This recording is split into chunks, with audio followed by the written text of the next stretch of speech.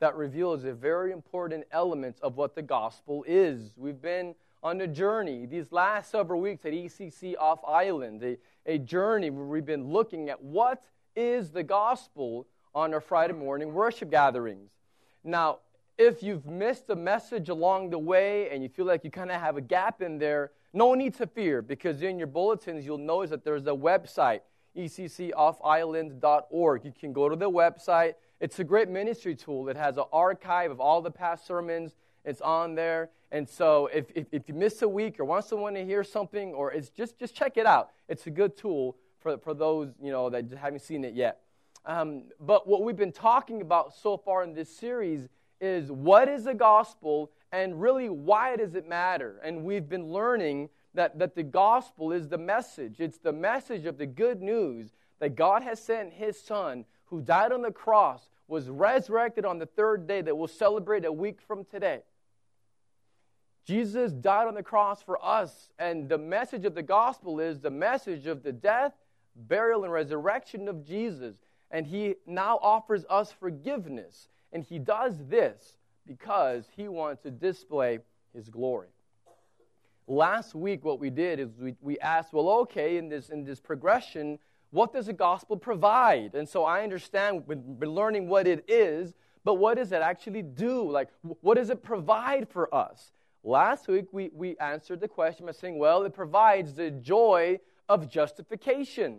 So that was what we talked about last week, that we are declared innocent because Christ died in our place on the cross, and He offers us that forgiveness. We'll respond with simply faith alone. Now, today is a continuation. It's kind of part 2, asking the same question on, well, what does the gospel provide? Today we're saying it provides the strength for sanctification. So the gospel provides justification and sanctification. Now, I already know what some of you are thinking. You're thinking, oh man, I came to church and he's using these big words and I don't even know what he's talking about. Why can't he use English or a different version of it at least that's not so confusing with these super long sentences? Okay, well, first of all, these words are in the Bible, and so I didn't make them up. And if you would just track with me and not check out, I promise you that you're going to see how these words matter, make a big difference. These are big words with big significance. And so let's try to understand these words if we just look at it by looking at what salvation is, because we use that word a lot, salvation, so that's familiar to us. Now, salvation actually has 3 parts. There's actually a progression. And so when talking about salvation, the first part is, we talked a second ago, justification. That's where it begins. That's where someone realizes that they're a sinner, they repent of their sins, they believe in Jesus, and now they're in Christ. This is what we talked about last week. This is our review from last week. And what happens is now you have the Holy Spirit inside of you, and now you belong to Jesus. You have been declared innocent, declared righteous. And so all of the sins that you did aren't held against you because Jesus paid it all on the cross. So when you hear someone say, I've been saved, we heard that language a lot. What they're talking about is this first part of being justified.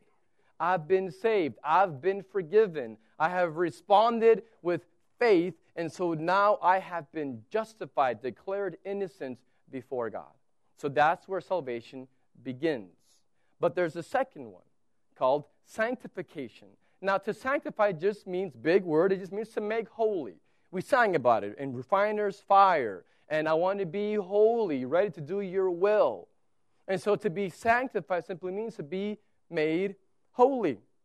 And so sanctification is simply referring to the lifelong process, the life of faith, where you are pursuing Jesus, where you are learning to be more like Him. So Jesus says, follow me. It's not just a one-time thing. He says, follow me. The rest of your life, continue in pursuing me. Keep your focus on me. And so this life of faith, this life of following Jesus is the life of being sanctified, being made more like Jesus, growing spiritually. The third is glorification. That's after you die and you're resurrected, and you will have a glorified body, and you will live with Jesus and the rest of his people forever in a place called heaven, the new heavens and the new earth. And so it begins with you being justified, the life of growing and being sanctified, and then one day, when it's complete, after you die, you'll be glorified. And so that's simple. I mean, you think, okay, well, that makes a bit more sense, but we have to understand that we have to keep both justification and sanctification in their proper place because they're different. The first one, being justified, is an act. It's a one-time thing where God declares you're forgiven, you are justified, you are innocent. It's not a process. Being justified is an act. Sanctification is a process. It's a lifelong process. So step one, being justified, not a process. It's a declared act. You are forgiven. You belong to me. But the life of faith of being sanctified is an ongoing process. And we must keep these two in balance because, listen, this is what all of us do. Me too. Every one of us leans towards one or the other, and we lean to overemphasize one or the other. And if you overemphasize either one, it can be devastating for your soul. And so, for example, if your personality and you're wired to lean towards, to overemphasize justification, you know what's going to happen potentially? You're going to struggle with license. What do you mean license? What I mean is that you say, okay, I know that I'm forgiven. I know that I'm accepted. I know that God loves me. I've been justified. And so therefore, I have a license to keep sinning because God forgives me anyway. And so I don't really have to worry about pursuing holiness because I'm already justified. I'm already forgiven. I have a license to live however I want. And so there's no effort to pursue Christ. There's no effort to try and grow spiritually because I'm already forgiven. I'm going to heaven already. I got my get out of hell free card. And so I don't really need to worry about growing because I'm good. I received Jesus. I even got baptized. I got my fire insurance. So I don't need to worry about it anymore. And so things like purity and modesty and integrity and work ethic and service seems kind of passé. It's like, oh, those words like purity and modesty, that's like from the 1950s. That's old-fashioned and that's outdated. We're in the modern age now. And we're free from having to worry about these things like being holy. And so if you overemphasize justification, you may lean towards having this license, this free from even having to obey. Now, others of you don't worry about that. You're on the other end. You overemphasize sanctification. And the reason is that for you, you're a very performance-driven person. And so you might be falling into legalism. Not license. For you, it might be legalism. And legalism, quite honestly, is this tendency that's in our hearts to measure your worth by your performance. Legalism is how we can tend to measure our worth by how well we are doing. And on any given day, if you have a good day, you got up and you had your quiet time and you prayed and you give offering that week, well, then now you feel good about yourself. But if you have a rough week, all of a sudden, God doesn't love me. Where's Jesus? And we start falling apart. And that's the problem, is if it's performance-based, you're going to be disappointed because you're never going to live up to your own expectations. So legalism is this desire to be approved by God by doing, even if it's doing good things. It's performance-based. It's performance-driven. You can't. You cannot overemphasize either. License is no good, just like legalism is equally damaging. Both are unhealthy and unbiblical. And so we cannot lean. What we need to do is keep both being justified and sanctified together under the umbrella of disciple making, of making and developing disciples. And so under discipleship, we have to keep both of these together. And the only way to avoid either license to don't worry about for being growing or pursuing Christ, and then legalism, where you're bound by your own expectations of performance. To avoid legalism or license, you have to be gospel-centered. That's the only way, is to truly be gospel-centered. You think, well, how does that work? Well, I'll just remind you that here at our church, ECC Off Island, our mission is to glorify God by making and developing disciples. That's what we're about. And we do that by proclaiming the gospel. And so the very same gospel that justifies you is the same gospel that then sanctifies you. And we must keep a balance and not go towards license or legalism. Now, I'm going to give you a heads up, a message like today that is focused on sanctification. For many of you, it's going to be really hard because you're very performance-driven, very rules-keeping, checklist-checking oriented, and you may be tempted to doubt your salvation. That is not my intention this morning. My goal is not to cause anyone to doubt their salvation. We want to be balanced with keeping both of these in place. So let's look at this together. Let's look at 4 statements from Philippians 2, where we just read, about what sanctification is, how it works, and how to maintain the sense of balance and experiencing true transformation. Verse 12, we just read, I'll read it to you again. Therefore, my beloved, as you have always obeyed, so now, not only as in my presence, but much more in my absence, listen to this, work out your own salvation with fear and trembling.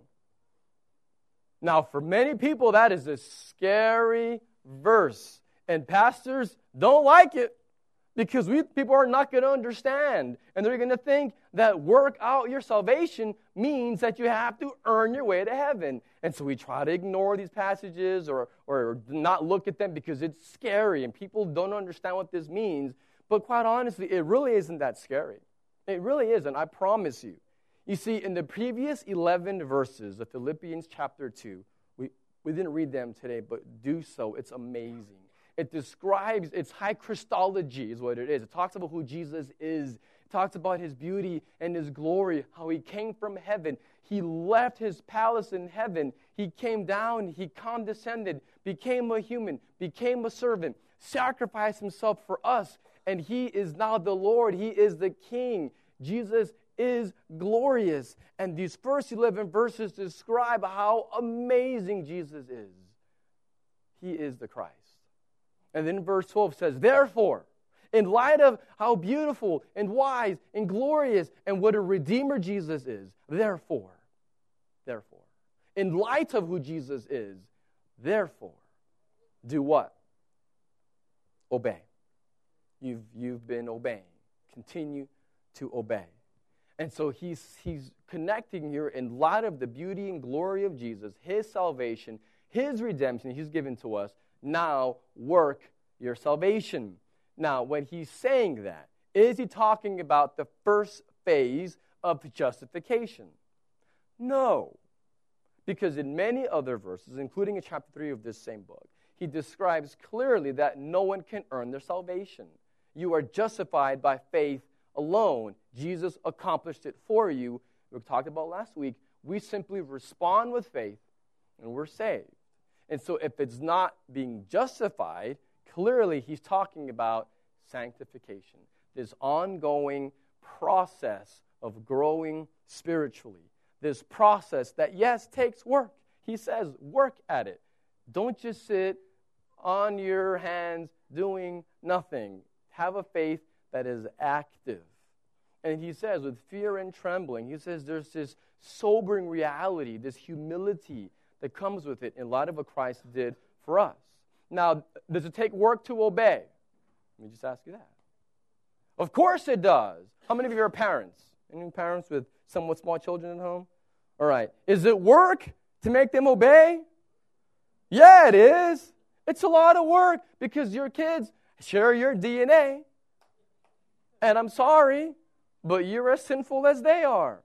As sinful as your parents were, as their grandparents were, as their grandparents were, going all the way to our father or great-great-great-great-great-grandfather Adam, who sinned, rebelled against God. We share his DNA, spiritually as much as it is physically, We are sinners. Obedience does not come naturally to us. It's hard. See, God has forgiven us because Jesus died in our place. And so his forgiveness has freed us from judgment. Listen, we are not condemned.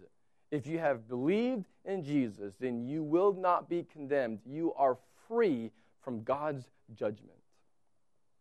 You're free. But we are not free from obedience. Big difference. It's very hard for God to be satisfied. It took Jesus dying on the cross to satisfy him. But now that that has been done, we are able to please him. So we are free from judgment, but we are not free from obedience. And here's why I say that. If we're really honest, we all obey. Every single one of us is very obedient to our idol. Hopefully that it's the one true God is our one true God. But if not, it's going to be a false god, an idol. We're all going to obey. So we either are being obedient to our fleeting, selfish desires, our false god, our counterfeit god, our idol. So either we're very obedient to our selfish, fleeting desires, or we're obedient to the one true God. But we're all slaves. That sounds so crazy, but we are. We're all enslaved to something. There's something that our heart is just gripped by. And so that is why it says in Romans 10, if you confess with your mouth that Jesus is Lord, that word for Lord means master. A master owns a slave. The slave has no rights. And so when you confess him as your Lord, you're confessing him as your master. You're saying, I give up being a servant to my own selfish agenda, and now I'm a servant to you. Because I don't want to serve myself. I want to serve you now. I've been gripped by your beauty and your glory and the work on the cross for me, and I now want to serve you, Jesus. But we're going to serve. We're going to obey. The question isn't, do we obey? The question is, what do we obey? So what is a power? What is a power for us to actually be obedient to Jesus? See, the gospel says, because you've been forgiven, and we have been forgiven, you are free from slavery to sin, so now you are bound to God. You are not bound to rules. Hear me. We're not bound to rules keeping. We are bound to Jesus. It's about a relationship. It's about wanting to please him. And it's all about relationship. It is not about rules keeping. So you're bound to a person. And so what is this power for us to live victoriously and to grow in our holiness and our sanctification, to grow spiritually, to have our addictions, to have less of a hold on us, to have what we're just wired towards, to have less of a hold on us? What must we do? What is the power to live a more holy, more life-pleasing to God? Verse 13 tells us, for it is God who works in you, both to will and to work for his good pleasure. God works in you.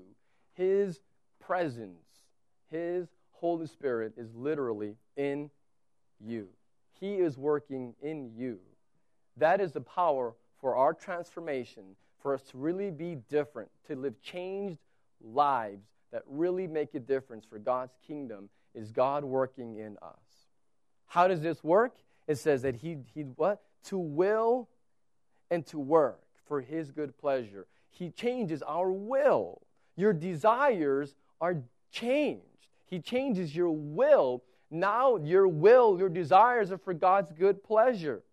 And so what happens is, the more you're gripped by the gospel, the more you see the beauty of Jesus, the more glory you see in Jesus and in other things, what happens is your will, your heart is changed, and now you want to.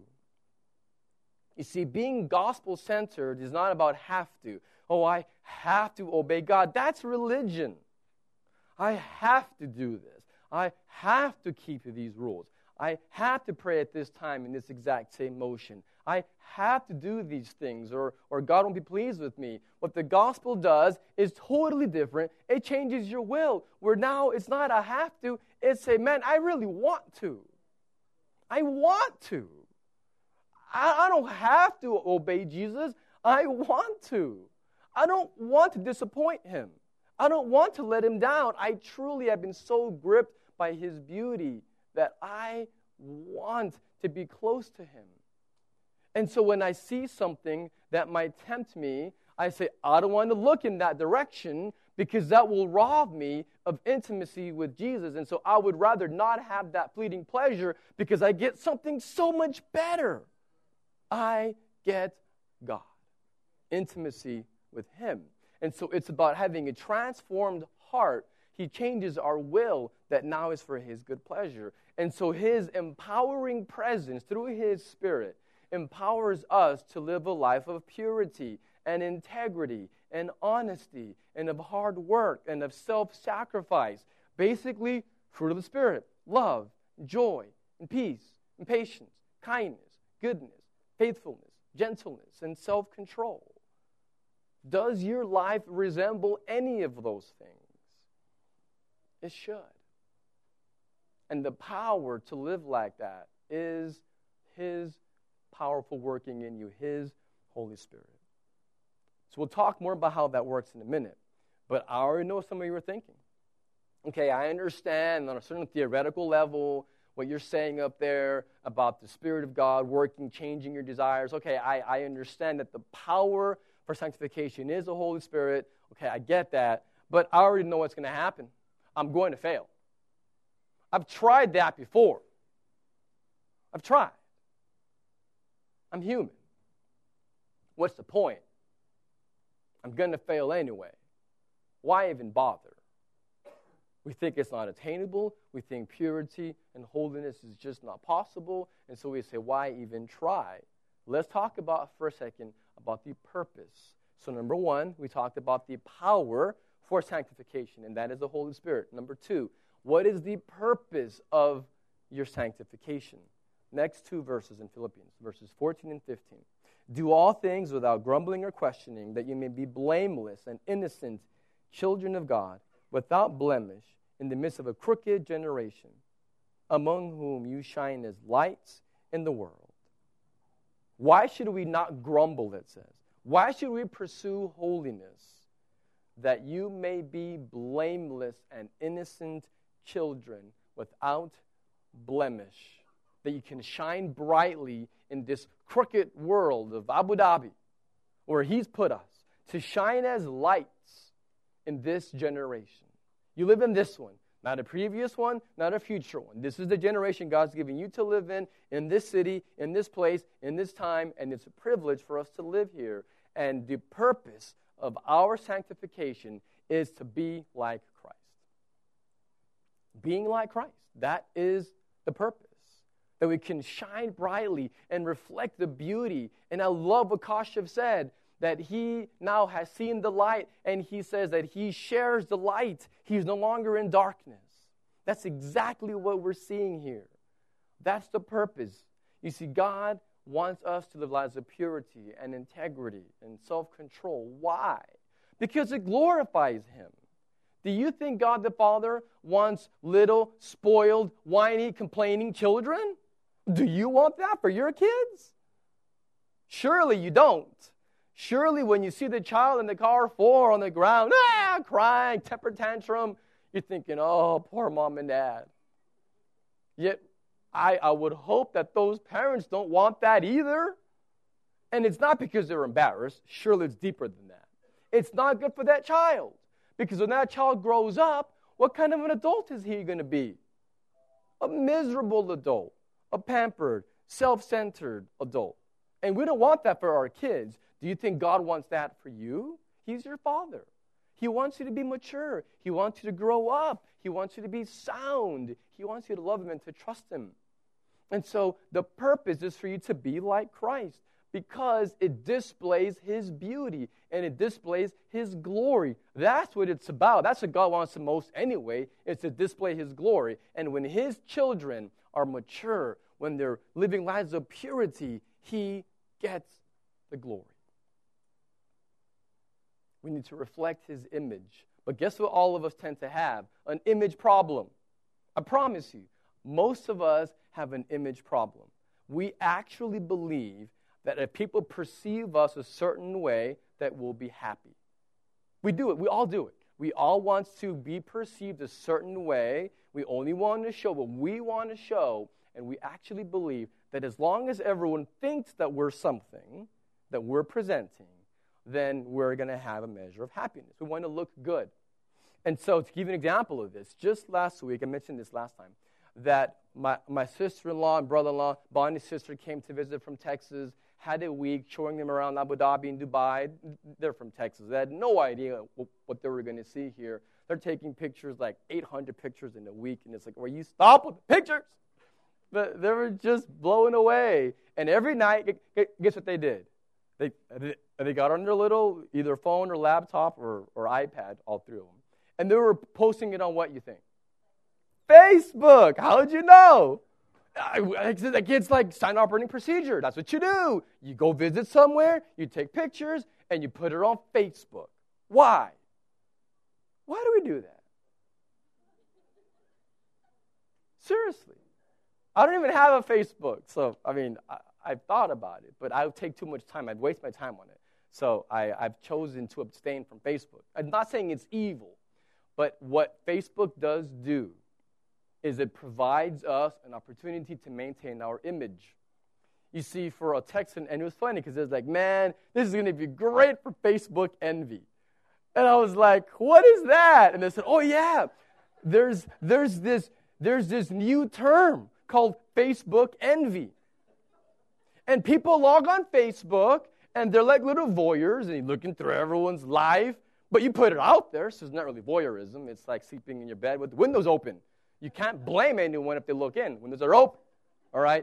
So Facebook is having all your windows open, yet you're making your life look as good as possible, and you never show the junk on Facebook. Now, there's a rare person that is angry at the ex or whatever, and they go on their rants, and what do? Unfriend or block, so that you don't have to see that. Because you don't want to see that on Facebook. You want to see all the beauty, and you want to see the pictures. But then what happens is you go on there, and your friend's life looks exciting. They went to Abu Dhabi. And I just live in Central Texas, and my life stinks. And so now all of a sudden, their friends at home, their life isn't as exciting because Sarah and Charlie got to go visit Dubai and go to the Burj Khalifa. We all do it. We all do it. We all do our absolute best to maintain our image. And we actually think, we believe the lie, that maintaining our image will bring us happiness. It won't. It won't. You know where happiness comes from? Where joy comes from? Holiness. Happiness flows from holiness. You're living a life with a clear conscience. You're living a life of integrity and of purity with nothing to hide. And you serve others. And you love your God. And you're pursuing Him. And you're killing your sin. Guess what you're going to have? You're going to have joy. You're going to have plenty of joy. If you live for yourself, selfishly, making no effort to pursue Christ, and by maintaining the image, you might look good. But I'm telling you, if you want to have true joy, reflect the image of Jesus in your life, not your own. Fight against that. This is critical. The power for sanctification is the Holy Spirit work in our life. The purpose is that we'll reflect the image of God, His beauty, His glory here and across the nations. How do we do it? How do we actually accomplish it? Well, what is the process? Number 3, the process of sanctification. We talked about the power, of sanctification. The purpose of it. Number 3, what is the process of sanctification? Verse 16. Hold fast to the word of life, so that in the day of Christ I may be proud that I did not run in vain or labor in vain. Hold on to the word of life so that you will run and that you won't labor in vain. He's talking about working your salvation, running, laboring. Now, not in vain, but it's meaningful. So he's talking about this issue of working not to be saved, but because you have been saved, you have the power, and now you can be obedient to God. And how does it work? The process must be centered on, what does he say? The word of life. The process must be centered on the word of life. It must be centered on God's word. So if you want to grow spiritually, grow in your holiness, and have more integrity and purity, and really live a life that pleases God, it must be centered on the word. So you have to read the word. You have to meditate on the word. You have to sing the word. You have to listen to the word. You have to preach the word to yourself. You have to believe the word. You have to obey the word. Be about the word. That is the only way that you'll have any hope of transformation, is if it's centered solely on the word. Live it, breathe it, pray it, memorize it, meditate on it, obey it. This, if it's centered on the word of life, as Paul says, then you'll be sanctified. Pray, spend time with Jesus in solitude. Our life is so noisy, noise everywhere. If you can just spend some time in quiet, reading, meditating, praying, connecting with Christ, it'll change everything. You see, we, because of Christ's work on the cross, our justification, we are free from the power of sin. We really are. We're free from the penalty of sin, but we are not yet free from the presence of sin. The power and the penalty are gone, but the presence remains until we're glorified. So what must we do? We must fight. We must fight for faith. It's not a passive, one-time thing. You must fight. Well, how do you fight? You fight with the gospel. That's how you fight. There's pain and there's struggle, and there's sometimes suffering with sanctification, growing. We have to stare at our ugly sin in the face, but you got to punch it out. You have to fight against your sin. You see, we can't believe the lies. Sin lies to us. I'm telling you, sin lies. Sin says that you're going to find pleasure, that you're going to find acceptance, that you're going to find meaning if you'll just do this or look at this or buy that or whatever. We actually believe that by acquiring possessions or by gossiping or by looking at pornography, we actually think that that's going to bring a measure of meaning or joy. But it doesn't.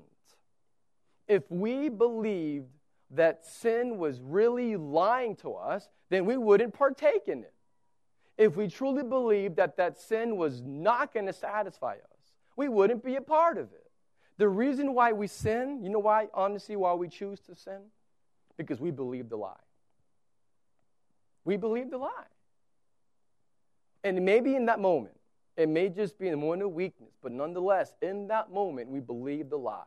We think that that sin, that attitude, that pursuing more money, more possessions, more whatever, we actually think that that's going to satisfy us.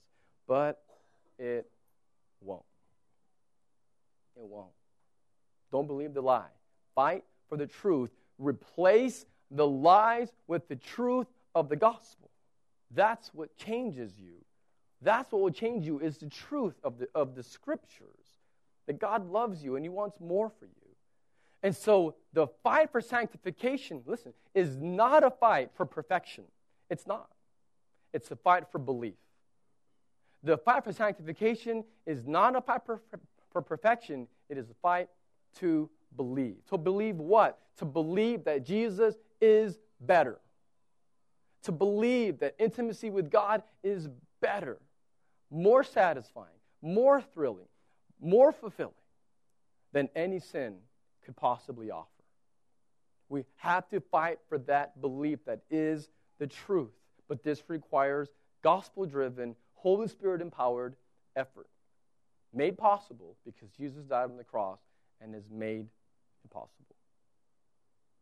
But some are thinking, man, I just can't do that. It's just no way. It's too hard. I can't see Jesus being more valuable, more fulfilling than this sin, this habit, this whatever. I just have the hardest time thinking that's even possible. Remember something. Your God in heaven, if you're a believer in Jesus, he's your Father. And he delights in you. He loves you. Your Father thinks you're wonderful. How many of you remember your children's first steps? And remember that? I do. My son Josh was born premature, very small, and took weeks to get out of the hospital, and it was a long process, and he walked quite late for his age. And I remember when he started to take his first steps, I was blown away at the little baby that was in the incubator for so many weeks. All of a sudden, like a year and a half old, was finally beginning to walk. And he would wobble, and then he would fall down. And he would try to get up, and then he would fall down. He kept wobbling and standing up and taking one step, and then he would fall down. Now, what if I would have looked to my wife and said, "Hey, Bonnie, look at my son. He's a failure.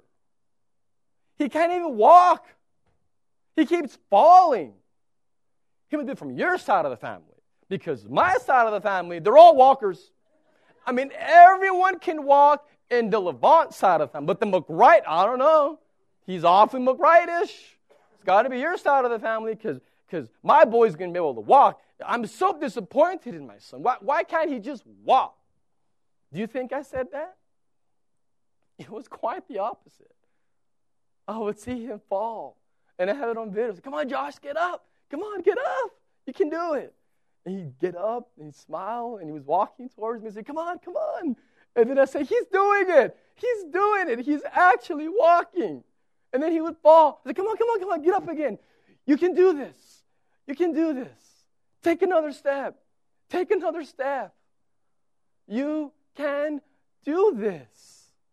And then guess what would happen? He was walking, and he would fall far less frequently. He would still fall, but far less often.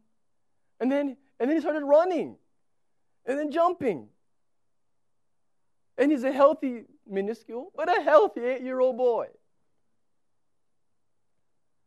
Do you think God sees you when you're falling and he says, "Shame on you"?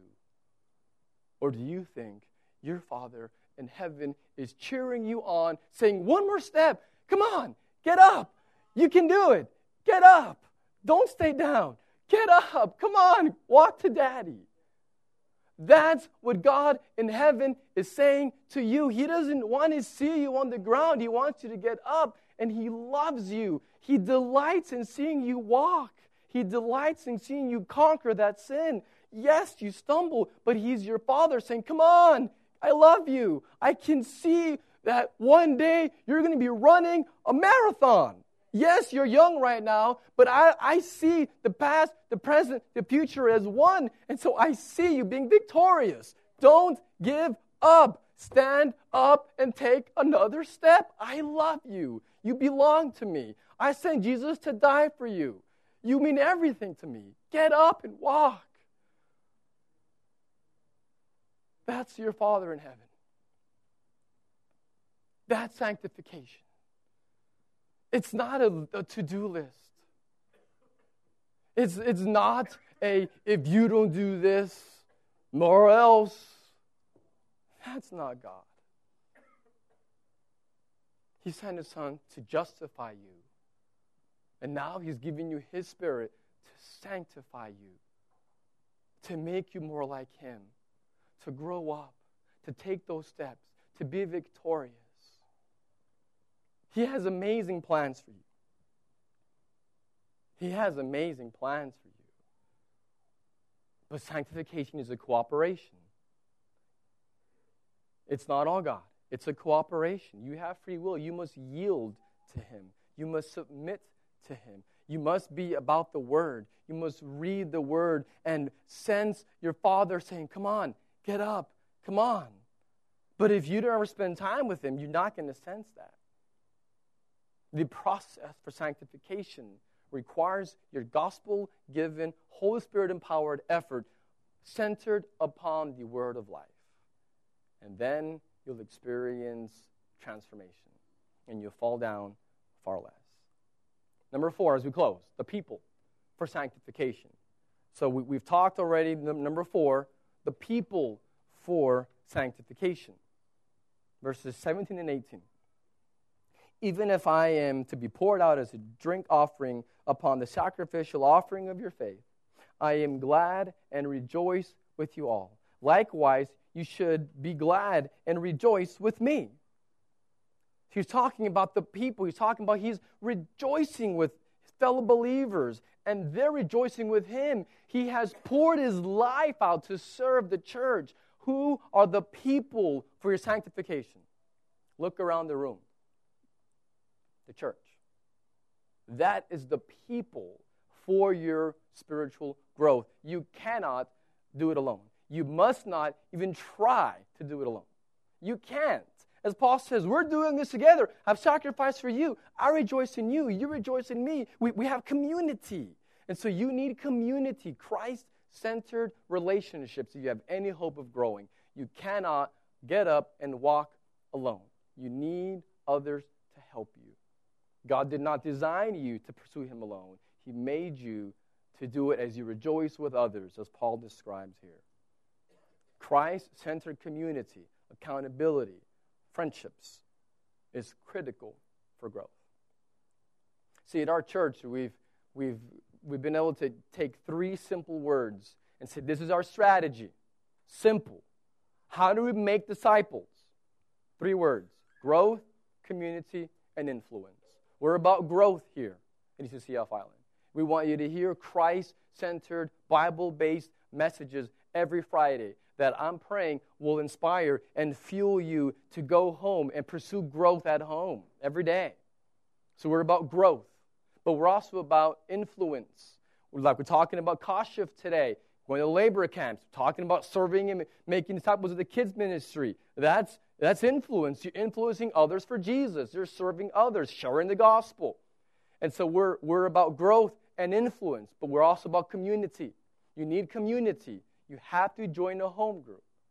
If you haven't joined a home group, you're missing out. Because you're going to have accountability. People will pray with you, to encourage you. You must not attempt to be part of our faith family without being in a home group. You need it. It's critical for your growth, for your sanctification. And here's why. I'll close with this. We all have dreams. Every one of us have dreams. We all want a better life. We all want life to improve. We all have aspirations and hopes. We all have dreams. Some bigger than others, but you know what can happen to most of us?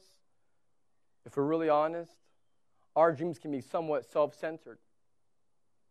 And God wants to rescue you from your little dream. You know, I had a very small dream for my life, even just a year and a half ago, 2 years ago, I guess. Small dream. Live in Texas. I was an associate pastor of a large church, be there for a while, leave, and go pastor a different church somewhere in Texas, and just live my life serving in a local church there. Not a bad dream, but then God said, I have something so much better and bigger. Matthew, your dream for your life is pathetic, and it's tiny. I have something better for you. You're going to go to a zoo church in Abu Dhabi. And you're going to make disciples of all nations. And you're going to experience the gospel like never before in this incredible place. Yet I was a little terrified at first at the prospect.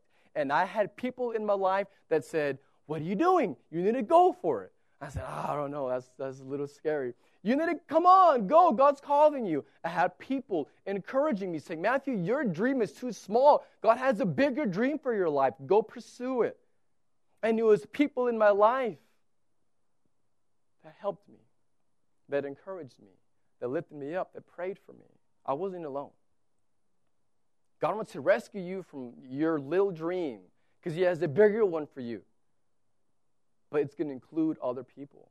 It's not just about you. It's about the nations. You need people. How are your relationships? Do you push people away?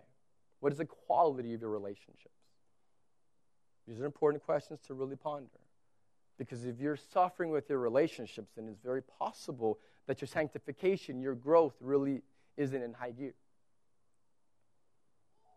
Justification, declared righteous by his work on the cross.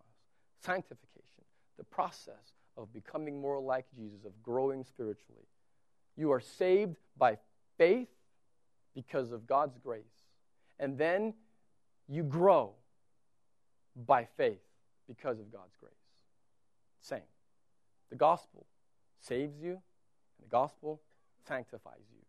It's all about him. He gets all the glory in it. I'm thankful that my God loves me too much to leave me how I am. He wants me to grow. He wants you to grow too. And we're going to do it together. I say bow your heads. I want to pray for you. I'm going to ask the worship team to please come to the front as we're going to have a song of response in just a moment.